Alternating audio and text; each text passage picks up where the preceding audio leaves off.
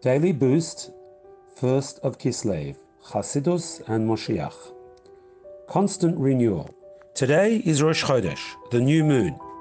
Just as the moon renews itself every month, each of us must constantly experience personal renewal. At the same time, we must bring something new into the world.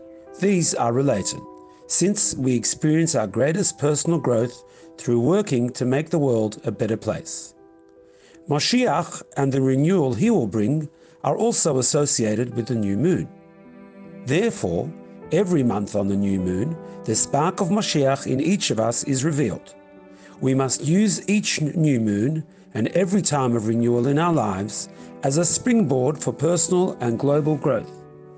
By doing this, we will achieve the ultimate stage in renewal, the redemption.